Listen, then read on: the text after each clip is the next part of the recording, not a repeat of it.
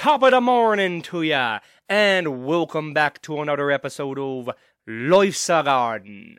And of course, happy St. Patrick's Day. One of my favorite holidays, the celebration of my countrymen. And if you don't recall, last year I had talked about how I didn't get to celebrate quite as festively as I had hoped to. So I made the promise that this year I'm going all out, baby, and you can take that to the bank. With that being said, I would be absolutely remiss not to remind everybody out there, please be responsible, drive safe, do not drink and drive, do not get in bar fights. Let's have fun, let's enjoy the holiday, but let's also be responsible. With that being said, let's kick off the holiday week in the most traditional way possible by cracking us open a cold one and cheersing to you all. Thank you so much for joining me this week. We're going to have a good one. Let's get into it. It's episode 142 of Life's a Garden.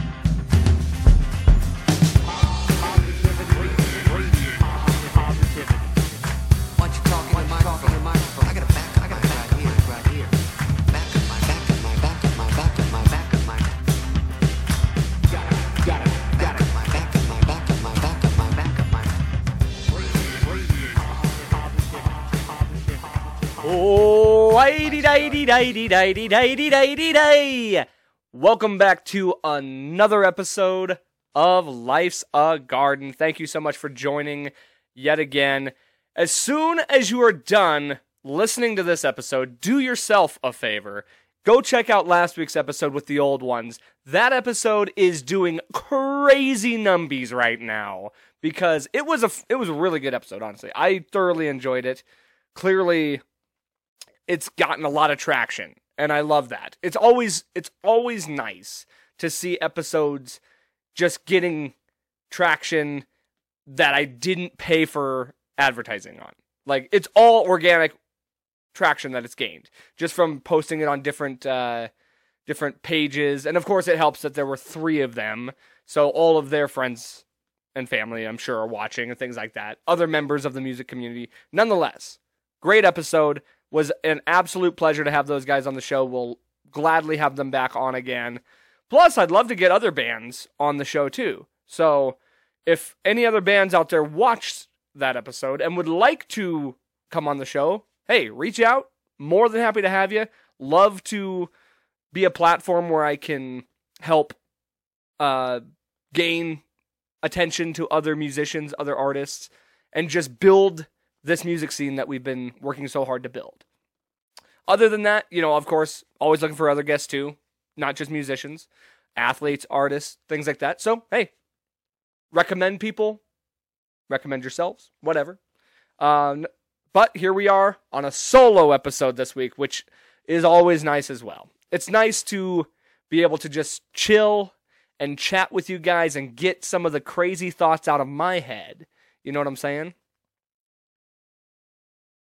And it is St. Patrick's Day week. So, I had to show up for that. I don't know if I could have done a guest episode this week having had the St. Patrick's Day celebrations coming up. It's going to be a busy week, I'll tell you that. I got my buddy's birthday on Thursday, got St. Patrick's Day on Friday, gonna be hungover as shit on Saturday, then got to go to a child's birthday party, plus we got UFC fights this weekend. Quick turnaround for UFC. We had UFC fights this last weekend, and now right away this upcoming weekend. We'll get into that later.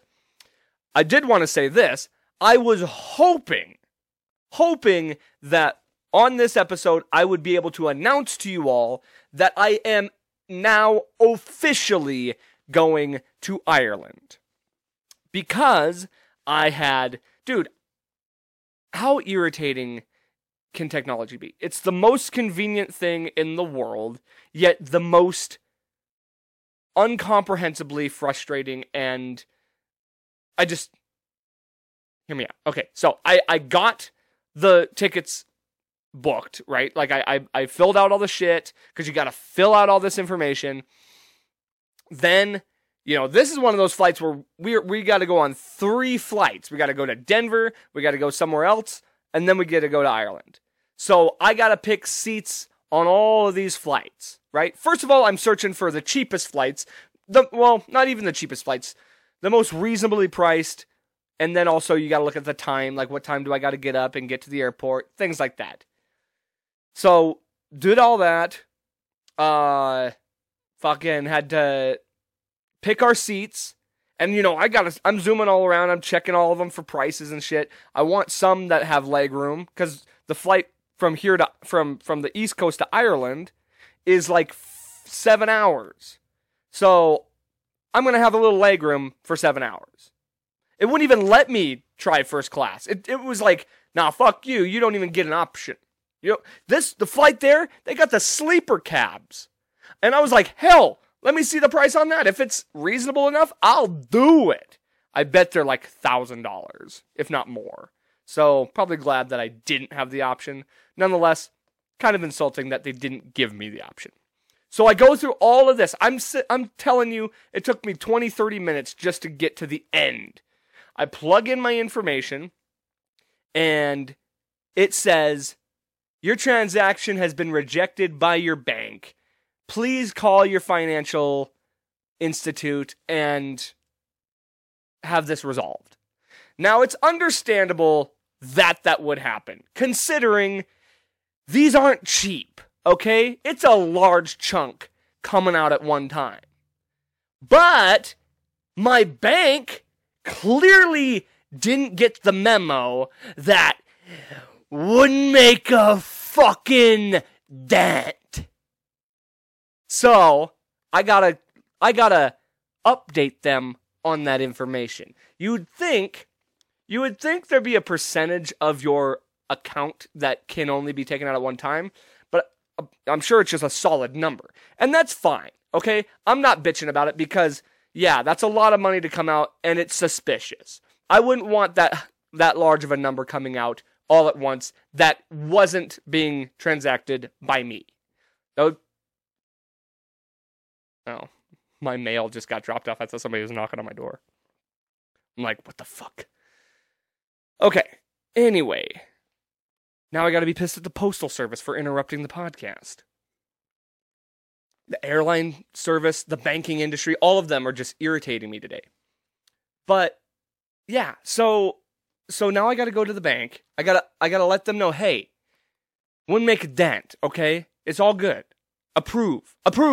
Because now, who knows, in 2 days, those ticket prices might be up a couple $100. And I didn't want that. So we'll see. Like I said, I was hoping I was going to break the news today that it's on. The trip's on. It's official. But now I got to wait till Monday. So, we'll see. Nonetheless, excited about that. It's going to happen. Like, it's everything but official at this point. So, we're going to do it. I just got to get this. Flights ain't cheap, man. Flights are not cheap. And I keep telling myself, I'm like, I still have that frugal mind from being poor my whole life. I got a little extra scratch now that I can afford to do this stuff, but god damn it all if it doesn't just pierce me in my gut to spend large quantities of money in one sitting. But I've put it in my mind that, like, this is a once-in-a-lifetime trip. Like, who knows when I'll ever do this again. If I'll ever do this again. It's like, I could just not do it and then never do it. So, why not do it, right? Like, you gotta pull the trigger sometimes, and you gotta make shit happen. So, I very confidently convinced myself to not let my frugazi get in the way. So, it's gonna happen. It's just a matter of time. Yeah, we literally just, so, February has come and gone. The snow's still here. We say goodbye to Black History Month, and now we come into the absolute whitest holiday of them all. And I say it's the whitest holiday because the Irish are undoubtedly the whitest creatures on this planet. Okay? We're blotchy. We're so white we're transparent sometimes. Like, think of a more pale group of people. Maybe the Scandinavians, because they got the blonde hair. But, I mean, anybody who's redheaded understands the absolute, it's quite inconvenient sometimes to be translucent. We're ghostly. We're ghostly people, okay? And people fear us. They think that we're specters in the night. And so, the whole soulless thing, it's not exactly off. The redhead thing, the whole soulless redhead thing, it's not exactly off. Not wrong. But, I wanted to use that as a nice transition to say, to move into this, because I gotta talk about this Kendrick Perkins, Nikola Jokic shit, okay? I'll say up front, I am going to be 100% biased in this, okay? Because I am a Denver Nuggets fan. I am a Nikola Jokic fan. And if you hadn't noticed, I'm white, okay? For anybody who's not aware of the situation, Kendrick Perkins first off started by saying that Jokic is stat padding. It was like a little jab to say that he's been boosting his stats, because he's scoring like a shit ton of triple doubles, which is not easy. Just to put in perspective, he's a center. He's 7'1" or 7'2", something like that. He's huge. Centers are not supposed to get triple doubles, okay? They're either supposed to be they're usually just good at rebounding and blocking. Okay? Scoring, sometimes, but when you're a scoring center, most centers are always good at rebounding. But assisting, pretty much never. You'd be hard-pressed to find a center who can assist the way Jokic does. So he was accusing him of stat padding. God bless J.J. Redick.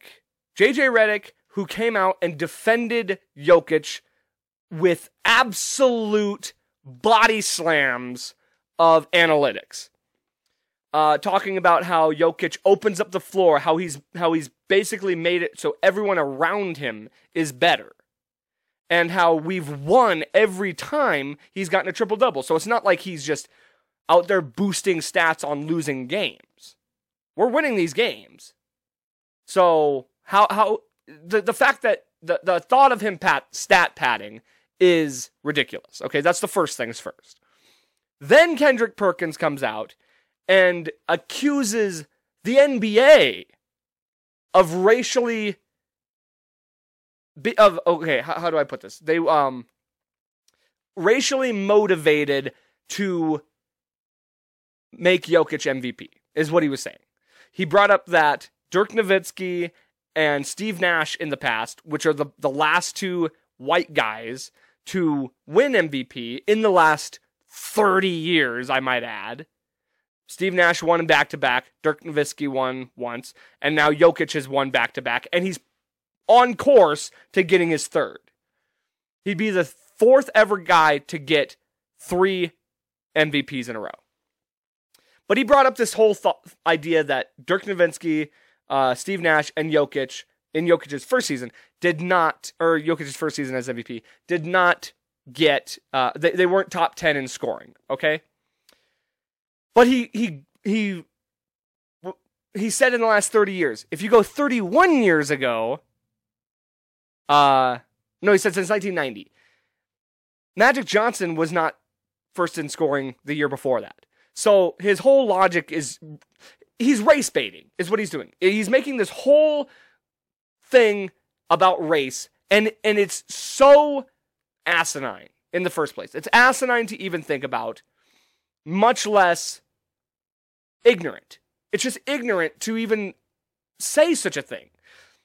It's literally, like, the only reason I can think of it, the only reason I can even think that this is being brought up, for one, it makes headlines, right? Like, division and controversy and things like that makes headlines. So, I'm not so sure This is just a straight up Kendrick Perkins thought, much less an ESPN like pushing a narrative and trying to like make something. Because look at it, I'm talking about it, right? Everybody's talking about it. So it would make sense that that's why you would make that a big deal. The other reason I can think, first of all, Jokic is a very unathletic looking guy. He's a European, kind of pudgy guy, and he's absolutely fucking dominating. He's been dominating for 3 years. And now the Nuggets are the number 1 team in the West, okay? So he's progressively getting better. And I think, first of all, as athletes, a lot of these guys are pissed off watching a non-athletic guy, like, who appears to be a non-athletic guy. He's athletic as fuck. He just doesn't appear athletic. I think they're getting frustrated by that. By that this guy is just absolutely mopping the floor with them. And second of all, I think a lot of these guys are getting irritated that a white guy is dominating a predominantly black sport.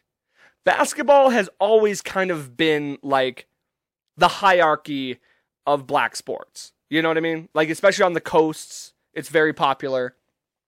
It's always been very dominated by African Americans. Because I think because typically they're taller. I don't know exactly. Maybe it's just because it's culturally more of a sport that they are ingrained into, right? Football obviously is in there as well. But basketball has always kind of been known as a predominantly black sport. And I just get this subtle feeling, and I'm sure it's, definitely true of some people. I'm not saying all, but there's got to be some athletes, some black basketball players who look at that and just can't stand the fact that this European white guy who doesn't look athletic is beating the absolute dog shit out of everybody. Not everybody. He's the man, okay? And yes, there are other guys who are in contention for MVP. Rightfully so.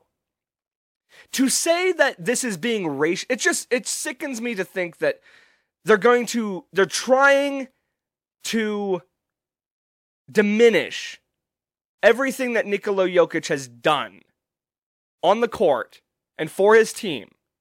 They're trying to diminish it by saying his awards are being handed to him because he's white. That just sucks, man. It's like the numbers prove he is dominating. You can't take that away. Numbers do not fucking lie. And so you're going to point out the one stat that he suffers in, which is defense, okay? Yes, I understand Joel Embiid is a much more dominant defender. Is he an all-around offensive guy? No. He can score like a motherfucker. He rebounds, like centers are supposed to.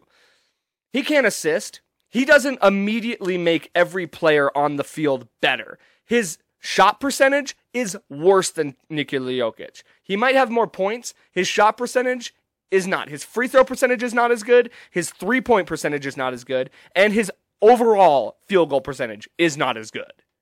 So, how's those for numbers, okay? I have nothing against Joel Embiid. I think he's a very talented basketball player. But to diminish what Jokic is doing in these last 3 years by saying that because he's white, he's getting favored, he wouldn't be getting favored if he wasn't, he wouldn't be even in the conversation if he wasn't playing the way he's playing. Not to mention, it also sucks because there is not a more humble person in all of sports than Nikola Jokic. He is the epitome of humility. He doesn't care about awards. He wants to win a championship for the team. He doesn't even want to win it for him. He wants to win it for everyone else. And so it just sucks that they have to make this a whole race thing. Here's a thought for you. Here's just a little nugget of a thought. A very predominantly white sport is golf. Who would you consider to be the greatest golfer of all time? Tiger Woods is almost hands down the greatest. And if he's not the greatest, he's up there in the conversation, okay? I don't follow golf that much, but everybody knows who Tiger Woods is. And I don't think it's any stretch of the imagination to say that golf is predominantly white. And you know who gives a rat's ass about or here, better yet, here's a better way of saying this. You know who's out there complaining that Tiger Woods is the best? Nobody. Nobody gives a hoot. Nobody's crying over it. Nobody's upset about that. There's nobody who's upset about Tiger Woods being number one. People love it. People love Tiger Woods. And his son is on his course to being right up there too. And we're cheering him along. The way you stop racism is by not focusing on it. And that's probably sounds weird out of context. But when you stop making everything racial, it'll stop being racial. Do you know what I'm saying? Does that make sense? If you stop, everybody's like, we need to not see color. We need to start looking at people like people. I agree. You know who doesn't do that? Everybody who brings it up and makes it a big deal. Who's like, Nikola Jokic is, like, this is racist. Or, oh, we need more black head coaches, like, blah, blah, blah. It's like, I bet you it wouldn't be a big deal if you didn't make it a big deal. Right? Like, I understand, like, I've talked about this before. Representation, all for it. I'm absolutely all for it. That's why sports is the great equalizer. Sports is straight, it shows, it proves who the best person is. Numbers do not lie, okay? That's a fact. Nobody denies that LeBron James is the greatest, LeBron or Kobe, or LeBron, Kobe, Michael Jordan. Well, nobody's arguing that. So, like, we're not going to make that a racial issue. Why would we? Numbers don't lie. They've proven to be great. So it just irritates me. It's so frustrating because just when you feel like things are starting to get better, people just can't help themselves but make it a problem, right? And in sports, like I said, sports is supposed to be the great equalizer. You don't judge people on their skin color or their sexual orientation or anything other than their raw talent. That's why when people get caught using steroids and supplements, that's like the worst offense you can make in sports because you're cheating others from their physical abilities type of thing. Because the only thing that matters in sports is your talent, your skill. Nothing else. Nothing else should matter at least. But yet they go ahead and keep. You know who's pissed? Like, historically in football, the greatest quarterbacks of all time have been white. Peyton Manning, Aaron Rodgers, Tom Brady, Joe Montana. The list goes on. Who's upset that Patrick Mahomes is like on his way to being one of the best of all time? Me, only because he's a Chief. But I'm not pissed that because he's him. I'm not going to deny him his talent. I would never. It's written in stone. So that's all I got to say about that. It was a big topic in the news lately. So I had to, and especially when it's involving one of my favorite players, like on the team that I root for. Yeah, I'm gonna talk about it.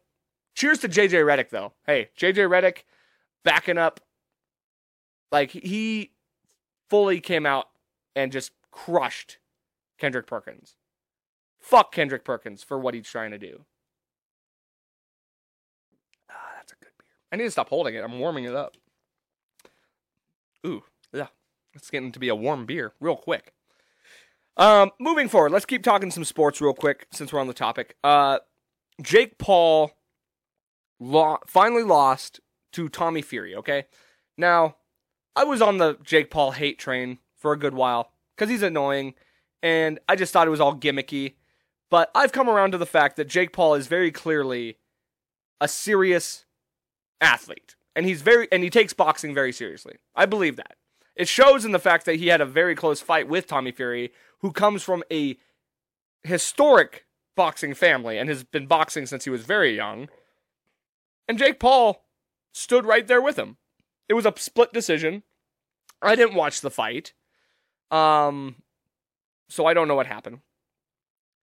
But that's not the point I want to make on this. The point I want to make is this whole idea that sports are scripted is like I've been one of those guys who has humored conspiracy theories before. Like you'll hear something crazy, a crazy conspiracy theory.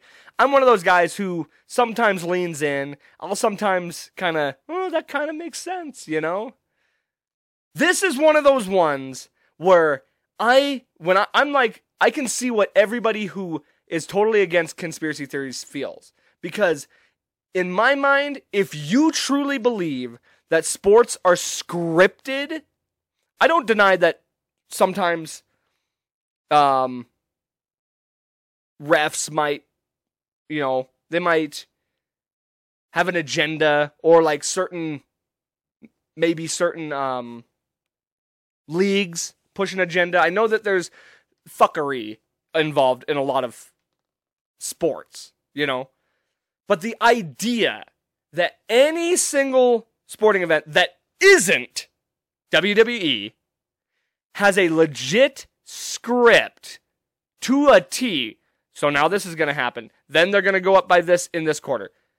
Is the most conspiratorial thing I've ever heard. And if you truly believe that, you're a lunatic. You've absolutely, lost your mind. Okay? And the reason I bring it up with Jake Paul and Tommy Fury is the script got leaked. They right before the fight, they leaked the script of what was supposed to happen in the Tommy Fury Jake Paul fight, which was supposed to prove that sports are rigged, and not just sports, but this whole YouTuber crossover shit was exposed. Before that, they leaked the script to the Super Bowl, score by score in every quarter, and the outcome had the Eagles coming on top. The outcome in the Jake Paul fight had Jake Paul coming on top. Well, in case you haven't been keeping up, neither of those things happened. So the leaked script doesn't exist. If you ever see the script is out, the script got leaked, I got news for you. There never was one. The script doesn't exist. This whole thought that pro sports somehow are manufactured is ludicrous. Okay? And I just needed to say that because I've ran into a couple of these and they're bogus. Okay? Absolute horseshit. In other sports, UFC, I gotta talk about Jon Jones. Jon Jones completely dominated Cyril Gane and won exactly the way I thought he was going to win. He won via submission by out-wrestling Cyril Gane, who has basically zero wrestling ability. And it feels a lot like they kind of, like Gane was a lamb being led to the slaughter in this case. Because, Jon Jones is an amazing grappler. He's good on all aspects. But to think he wasn't going to, go that route is insane. So, it went exactly the way I thought. Does it solidify? Jon Jones already was top 3 greatest of all time. For sure. And so, he's definitely... Nothing will change that. Even if now they've already set up for him to fight Stipe Miocic soon, which is awesome. I'm stoked about that. And I think that will be the ultimate proving ground to determine whether he is the undeniable single greatest of all time. Because GSP's up there for sure. Anderson Silva's up there, Demetrius Johnson, Jose Aldo. Like, there's some good fighters out there. It'd be hard-pressed for me not to say that Jones is already the best. But if he beats Stipe, it ultimately solidifies him as the best. And if Stipe beats John Jones, Stipe undeniably is the greatest heavyweight of all time. They've already said he is. And I agree with that. He already is like the most dominant heavyweight of all time. But it would solidify it. So that fight is way more intriguing than this last fight. Especially because Stipe is going to be a challenge for John. And John is going to be a challenge for Stipe. So yeah, those were some pretty good fights. Wasn't impressed with Rio Sabinas this last time. Just the service was not very good. And it didn't help that it was a really busy night. A lot of people wanted to see that fight. So I won't hold it against him. But it kind of took down the mood of the fight a little bit. But what do? You know? We still had fun. We still had a good time. And now, this week, we got Leon Edwards versus Usman 3. Oh, real quick, I gotta say this. I put a 5-fight parlay on last week's fights. A 5-fight parlay, $20, only was gonna pay out like $60. It was a for 5 fights. I mean, I thought it would at least get me 6 or get 100. It would at least get me $100. But I picked a lot of heavy favorites. Okay, I picked John Jones, I picked Bo Nickel. Those were heavy favorites. I would have loved to pick both John Jones and Bo Nickel to win by submission in the first round, which is exactly what I thought was going to happen. And if I had done both of those things, I bet you I would have made shit ton of money. Like, it would have been, if $20 on both those, probably would have got me over $200. Over $200. Because those are low odds. But the machine wouldn't let me do it.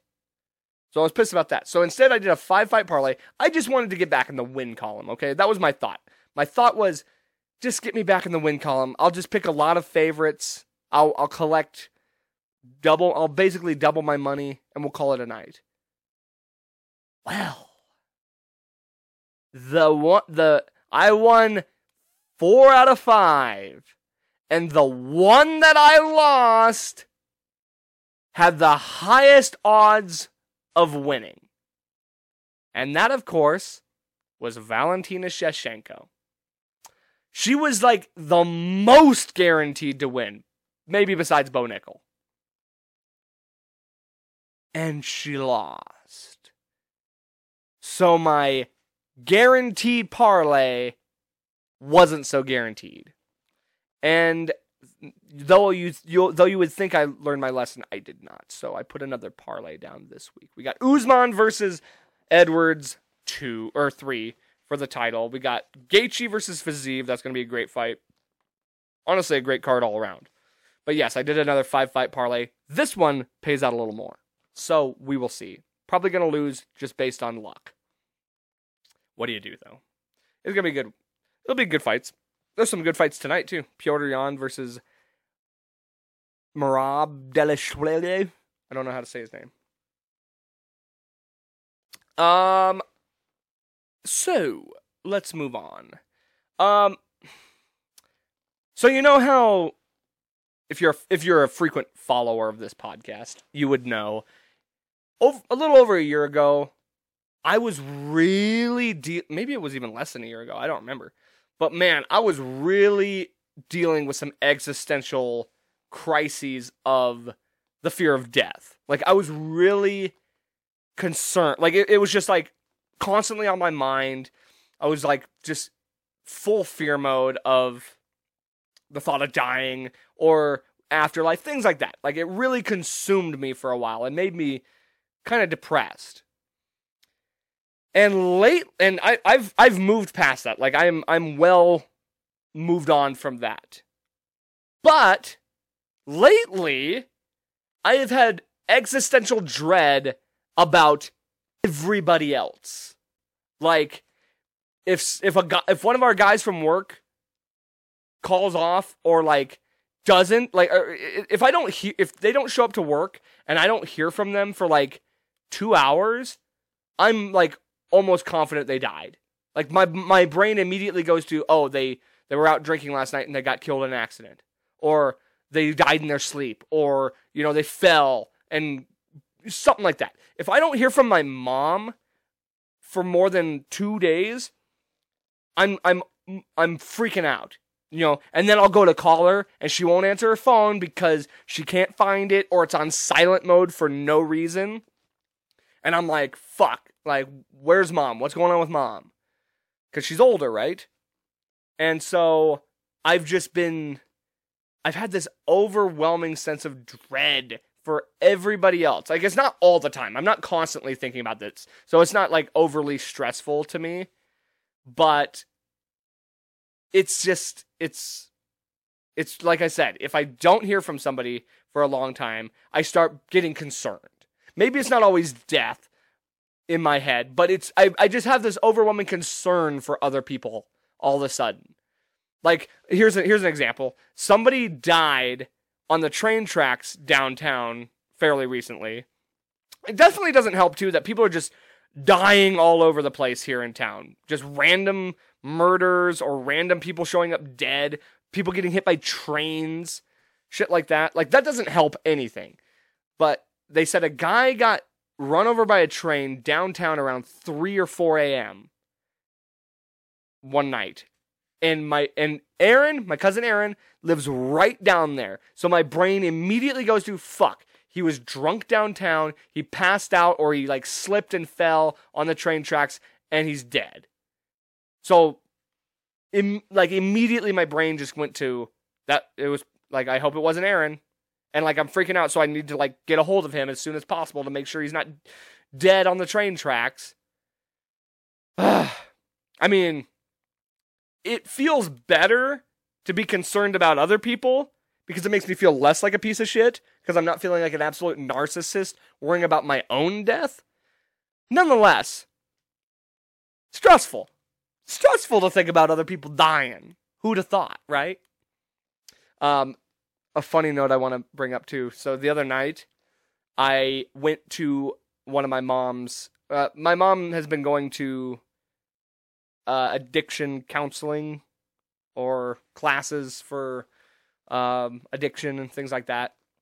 And they had a family night the other night where your family was supposed to come and learn different things, right? Or learn about enabling, things like that. Well, first of all, I never really thought about my mom as an addict, even though after hearing some things, it's very clear that she is, or was, or has an addictive personality. And so it's hard for me to sit in a situation like that, hearing all these things and thinking all this shit, And I've never been an enabler. I've been the absolute opposite of an enabler in the past. Maybe now I'm a little bit more of an enabler to certain extents, but not to the extent of full-blown like alcoholism or like drug addiction. I would never enable that, and I never have. So I'm sitting here in this class, like hearing everybody's insane stories. Like this one girl was talking about how, she was in sex trafficking and like it was wild shit. And I'm sitting here like thinking, damn, dude, like my life is fucking-chi compared to these people. And then they come around to me and ask me like, how have I enabled in the past? And I'm just like, I'm pretty decent at public speaking. And I'm pretty decent at like, I've gotten comfortable with it. But dude, I wanted to just hide away. I did not want to talk to anybody in there. First of all, probably because it's like confronting the reality that, I come from an addictive household. And so that's some therapy I need to go through. I need to like open up about that shit because clearly there's some closed doors on that. It's just one of those things that I just do not want to talk about. I have no interest in opening those doors. But I probably should because it'd probably be healthy. Now the funny part is I got handed a little booklet about the dangers of alcohol and the dangers of addiction and, whatever. Like, it tells you all this stuff about alcoholism and stuff. You know what the first thing I did when I left that meeting? I went and had some beers. First of all, I needed them after all those goddamn stories. The second of all, I already had planned on going and watching the Nuggets play and drinking some beers. But it was just funny that I walked away with this booklet on like drinking, and then I'm like, this gives me the good idea to go have some beverages. So I thought that was funny. One thing that I've found that is a nice stress reliever, or it just kind of takes you out of just any kind of bad feeling, is nostalgia. And you know me.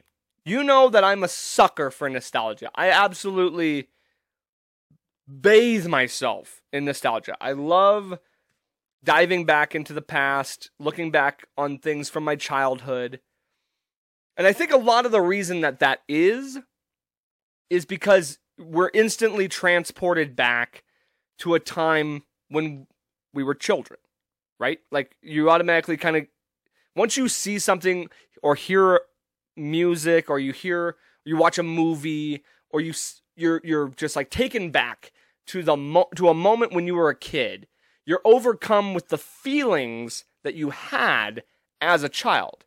And who is more carefree and has like no cares in the world, have no responsibilities, zero stress than a child, And I'm not saying that about everybody. I'm sure a lot of people had really horrible childhoods that they don't like to revisit. But even myself, like, I grew up in pretty dire situations and stuff. And maybe it was just me being me, liking to block things out and not accept reality. I would just dive into my stuff. Like, I was oblivious because I had my concerns in the world were what TV show is on, or like, where am I going to play? What imagination game am I going to play today? A lot more. Let's just say this. If I was in the situations I was as a kid now, my hair would have fallen out long ago. Okay? So I wouldn't even have to shave my head. My hair would be gone. And my beard would be white as my skin. You wouldn't even know I had a beard. You'd just think I had a Jay Leno chin. So, nostalgia, to me at least, this might not be the case for everybody, but I know that a lot of people do like nostalgia. And I do think the reason is because you're transported back to a time when you had no worries. When you were the freest you've ever been, the happiest you've ever been as a child. And so I bring this up because just recently I dove into an old series that I thoroughly enjoyed when I was a child. And that series is The Land Before Time.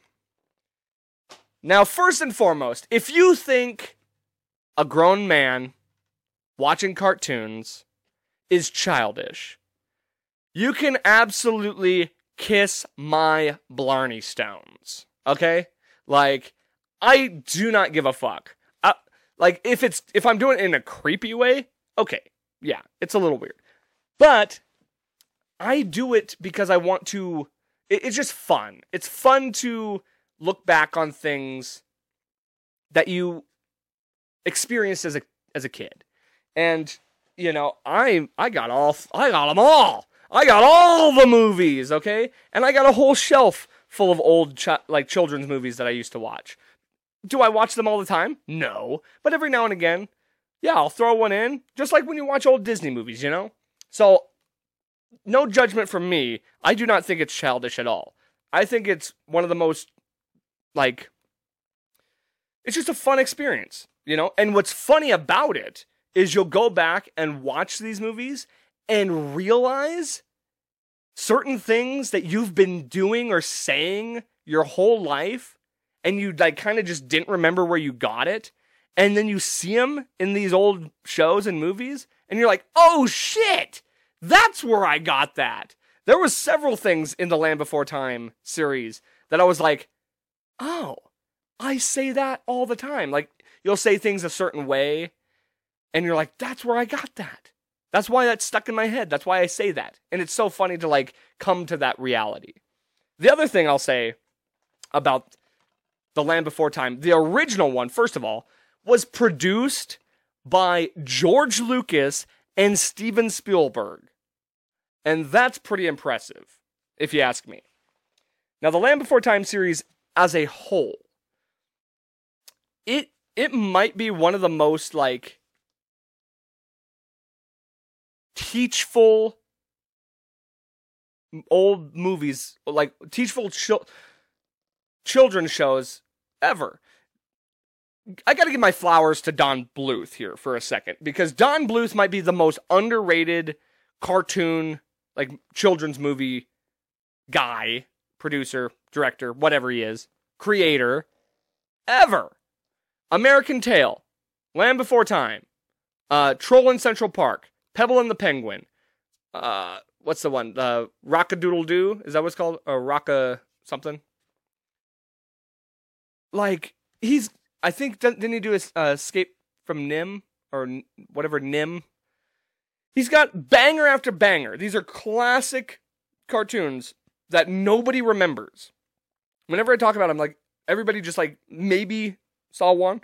I mean, I think Land Before Time is kind of like the one that everybody knows. Mostly because it became a longer series, while the rest of them kind of just are All Dogs Go to Heaven, another banger. But back to Land Before Time itself. First of all, it teaches diversity.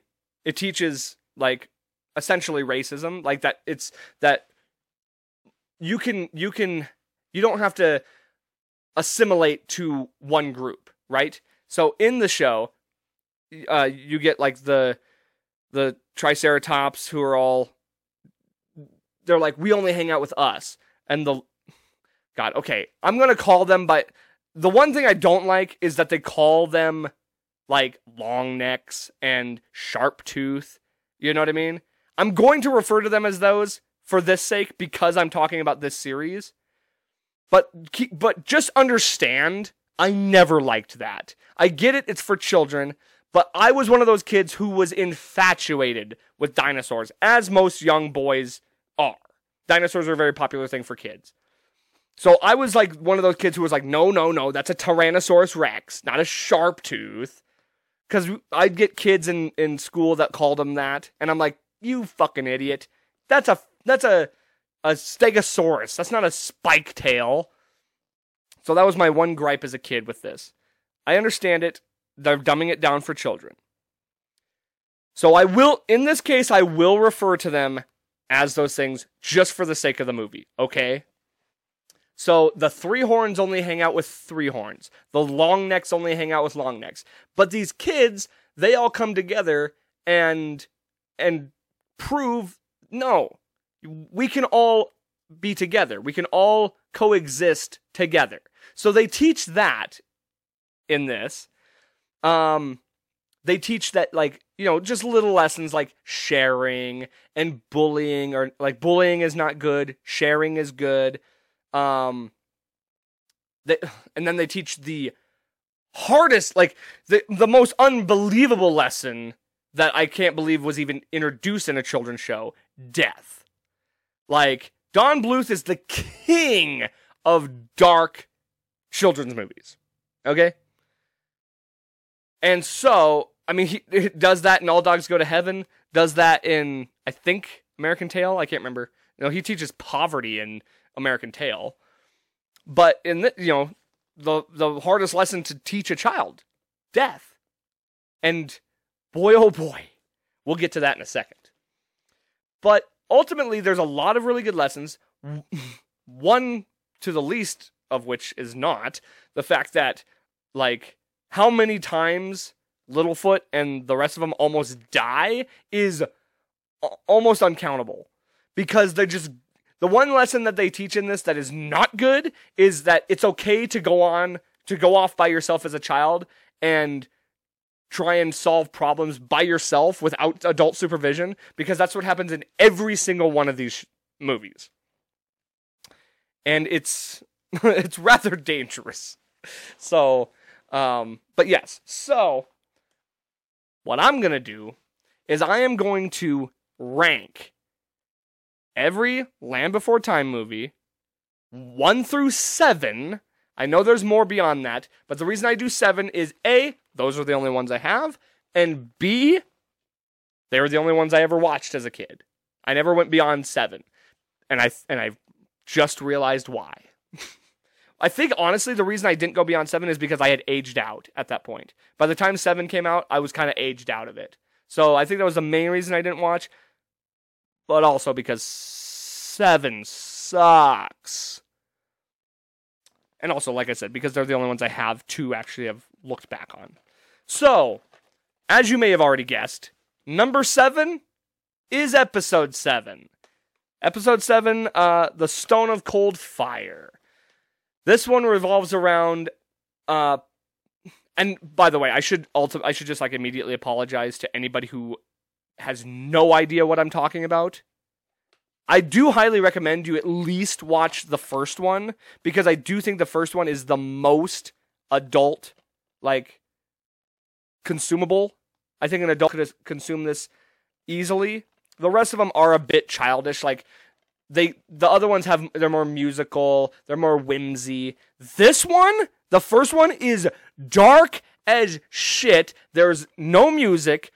It's sad as shit. Like, this one's a banger. This is a gold medal. The rest of them, they're fun to watch. But if you have children, yeah, I highly recommend them. But other than that, I do apologize if you have zero clue what I'm talking about. It's the reason I saved this part of it for the end, because if you made it this far, I understand if you shut it off. But I'm still going to talk about it anyway, because it's my show. So number 7, Stone of Cold Fire. And I'm going to refer to things that you might not understand, and I don't care. You'll like it if you do. Petrie's uncle they're pterodactyls. And they essentially are trying to, like, there was a comet that lands. I'm totally just gonna spoil these whole movies for you, I guess. But and he wants to, like, obtain the magic of this of this, like, asteroid or whatever. It's just, the music kind of sucks. It's whatever. Like, the whole episode's kind of just whatever. It's a little tragic in some points. But when the payoff at the end is that 2 of the dinosaurs are aliens, you lost me. You lost me. So that's why it's number 7. Number 6 is probably going to be episode 3, The Time of the Great Giving. This is the episode where there's bullies, where it's like a bully episode, and the Great Valley catches on fire, and it's just kind of boring. The music is okay in it. It just wasn't. I thought I liked it more as a kid. It's the one redeeming factor is that there are velociraptors in this, which I was actually pretty stoked about, but they don't really, like, maintain a huge threat. It is kind of fun to look back and see that they actually did add a pretty good variety of dinosaurs throughout the series, which was kind of cool. Number, what am I on? 5? The 5th best one, I'm gonna go with... I'm gonna go with The Secret of Saurus Rock, okay? And the reason I say that is because I actually, pretty much, those 2 are, like, the only ones that aren't really worth watching. The Secret of Saurus Rock is actually pretty good. I like the music in it's good. The story's pretty decent. Not a tremendously great climax, but it's good overall. He's dealing with, like, understanding, like, heroism and stuff like that. Let's see. Number 4 is gonna be episode 4, Journey Through the Mists. And the only reason that one's not higher, like, that was one that I thought I hated when I was a kid. I just never liked that one. After watching it as an adult, much better story. Like, he's trying to save his grandpa from dying. First of all, you add, like, a girl, Littlefoot, to it, which is kind of fun. I didn't like the villains as much. The music sucks. Like, the music is almost too unbearable. But the reason it's where it's at is because it involves the greatest character ever introduced in any of the Land Before Times, and that is Tickles the Mouse. Okay? I'm not going to explain who Tickles the Mouse is. You just got to go watch and understand why he is the greatest character in all of Land Before Time. Number 3 is the Great Valley Adventure. That's episode 2. The only reason I put that as high as it is because it's so nostalgic for me. It's almost more nostalgic than the first one because I think I watched that one the most. Music's good. Introduces Chomper. Like, it's the first one in like what ended up becoming the actual series. The whimsy, the musical stuff, all of that. And like, you get a lot of Sharptooth action, which who's going to be pissed about that? It's pretty sweet. The second best one of all time is number 5, Journey to the Mysterious Island. If you're familiar with Land Before Time, you'll know this as the one where they go to the big water. Best music of any of them, all of its bangers, ton of Sharptooth action. You get it's the first episode where they actually, it took them five of them before they actually start like making recognition of the past episodes. So they talk about, they reflect on, they bring back Chomper, okay? So they bring back Chomper, they talk about that. They reflect on, it's the first time Littlefoot, like, reflects on his mother from episode 1. Like, it's the first episode where they actually, like, recognize the timeline. And of course, number 1, it wasn't even remotely close, is episode 1. The very first one, so dark. The one knock I'll give to it, and I love that old school animation. I really like that Don Bluth style animation, because after and all the other ones, it's a different type of animation. But I just love the graininess, the raw, old school animation style. The one knock I'll give to it is like not the flow, but it just seems kind of choppy, I guess. And I feel like it could have flowed a little better. I love everything they do in it, and I love the direction they go. I just thought it could have flowed a little better. It seems a little choppy. Like, all of a sudden they meet each other, and then they're just best friends immediately. Like, they could have had a little bit more adversity with that. But Jesus Christ. As a kid, you see that goddamn Sharptooth, you're having nightmares about it. Like, it's terrifying. Not to mention, Bambi, like, this movie has nothing on Bambi. Bambi has nothing on this movie. Not an ounce. I can't not choke up in this movie. And sorry if it's a spoiler. This movie's been out for fucking 30 years, so it's not that much of a spoiler. Littlefoot's mother dies. And it might be the absolute most heartbreaking thing that's ever been in a children's movie. Ever. I don't get, like, you can argue with me to the death. Fuck off with Up. Fuck off with Inside Out or Toy Story. Get the fuck out of here, okay? Littlefoot sits with his mother in the rain as she dies in front of him after she just saved his life. Like, I'm not even fucking with you. I'm almost getting choked up talking about it right now. It is so goddamn sad and tragic. It's not even close. There's no equivalent whatsoever. Like, yes, I understand Bambi's mother dies. She does not die in front of him. He does not have to witness her death. The words she says to him as she's dying are fucking so moving, dude. And she comes back and talks to him through her spirit and stuff. Like, she talks about how she'll always be in his heart. Dude, it's so fucking sad. But that's why I think I like it so much, because it's so moving as a children's movie. It like moves you. It makes you feel something. And then all these kids are like, the fact that it's so dark and gritty and they're like trying to survive. And the narrator is just banging it home that like if they don't get back to their family, the circle of life will not continue. Like their family ties are done. And like talking about, and just they beat your head against the wall with the fact that Littlefoot's mom is dead. And like he's going through like depression and shit. Dude, it is I wouldn't even show that one to your kids, honestly. Like they don't need to watch that one. Like it's a good lesson, but dude, it is harrowing. Like you will be answering a lot of questions to your kids for that movie. I'm not even kidding. But for you as an adult, 100% should watch. And then at the end, you know, it's the most uplifting. Like it's bright, it's colorful, they're all happy together, and just the way it goes out on that song, I could have cried at that too. I could have. So, with that being said, go watch The Land Before Time. I don't give a fuck if you think it's childish or not.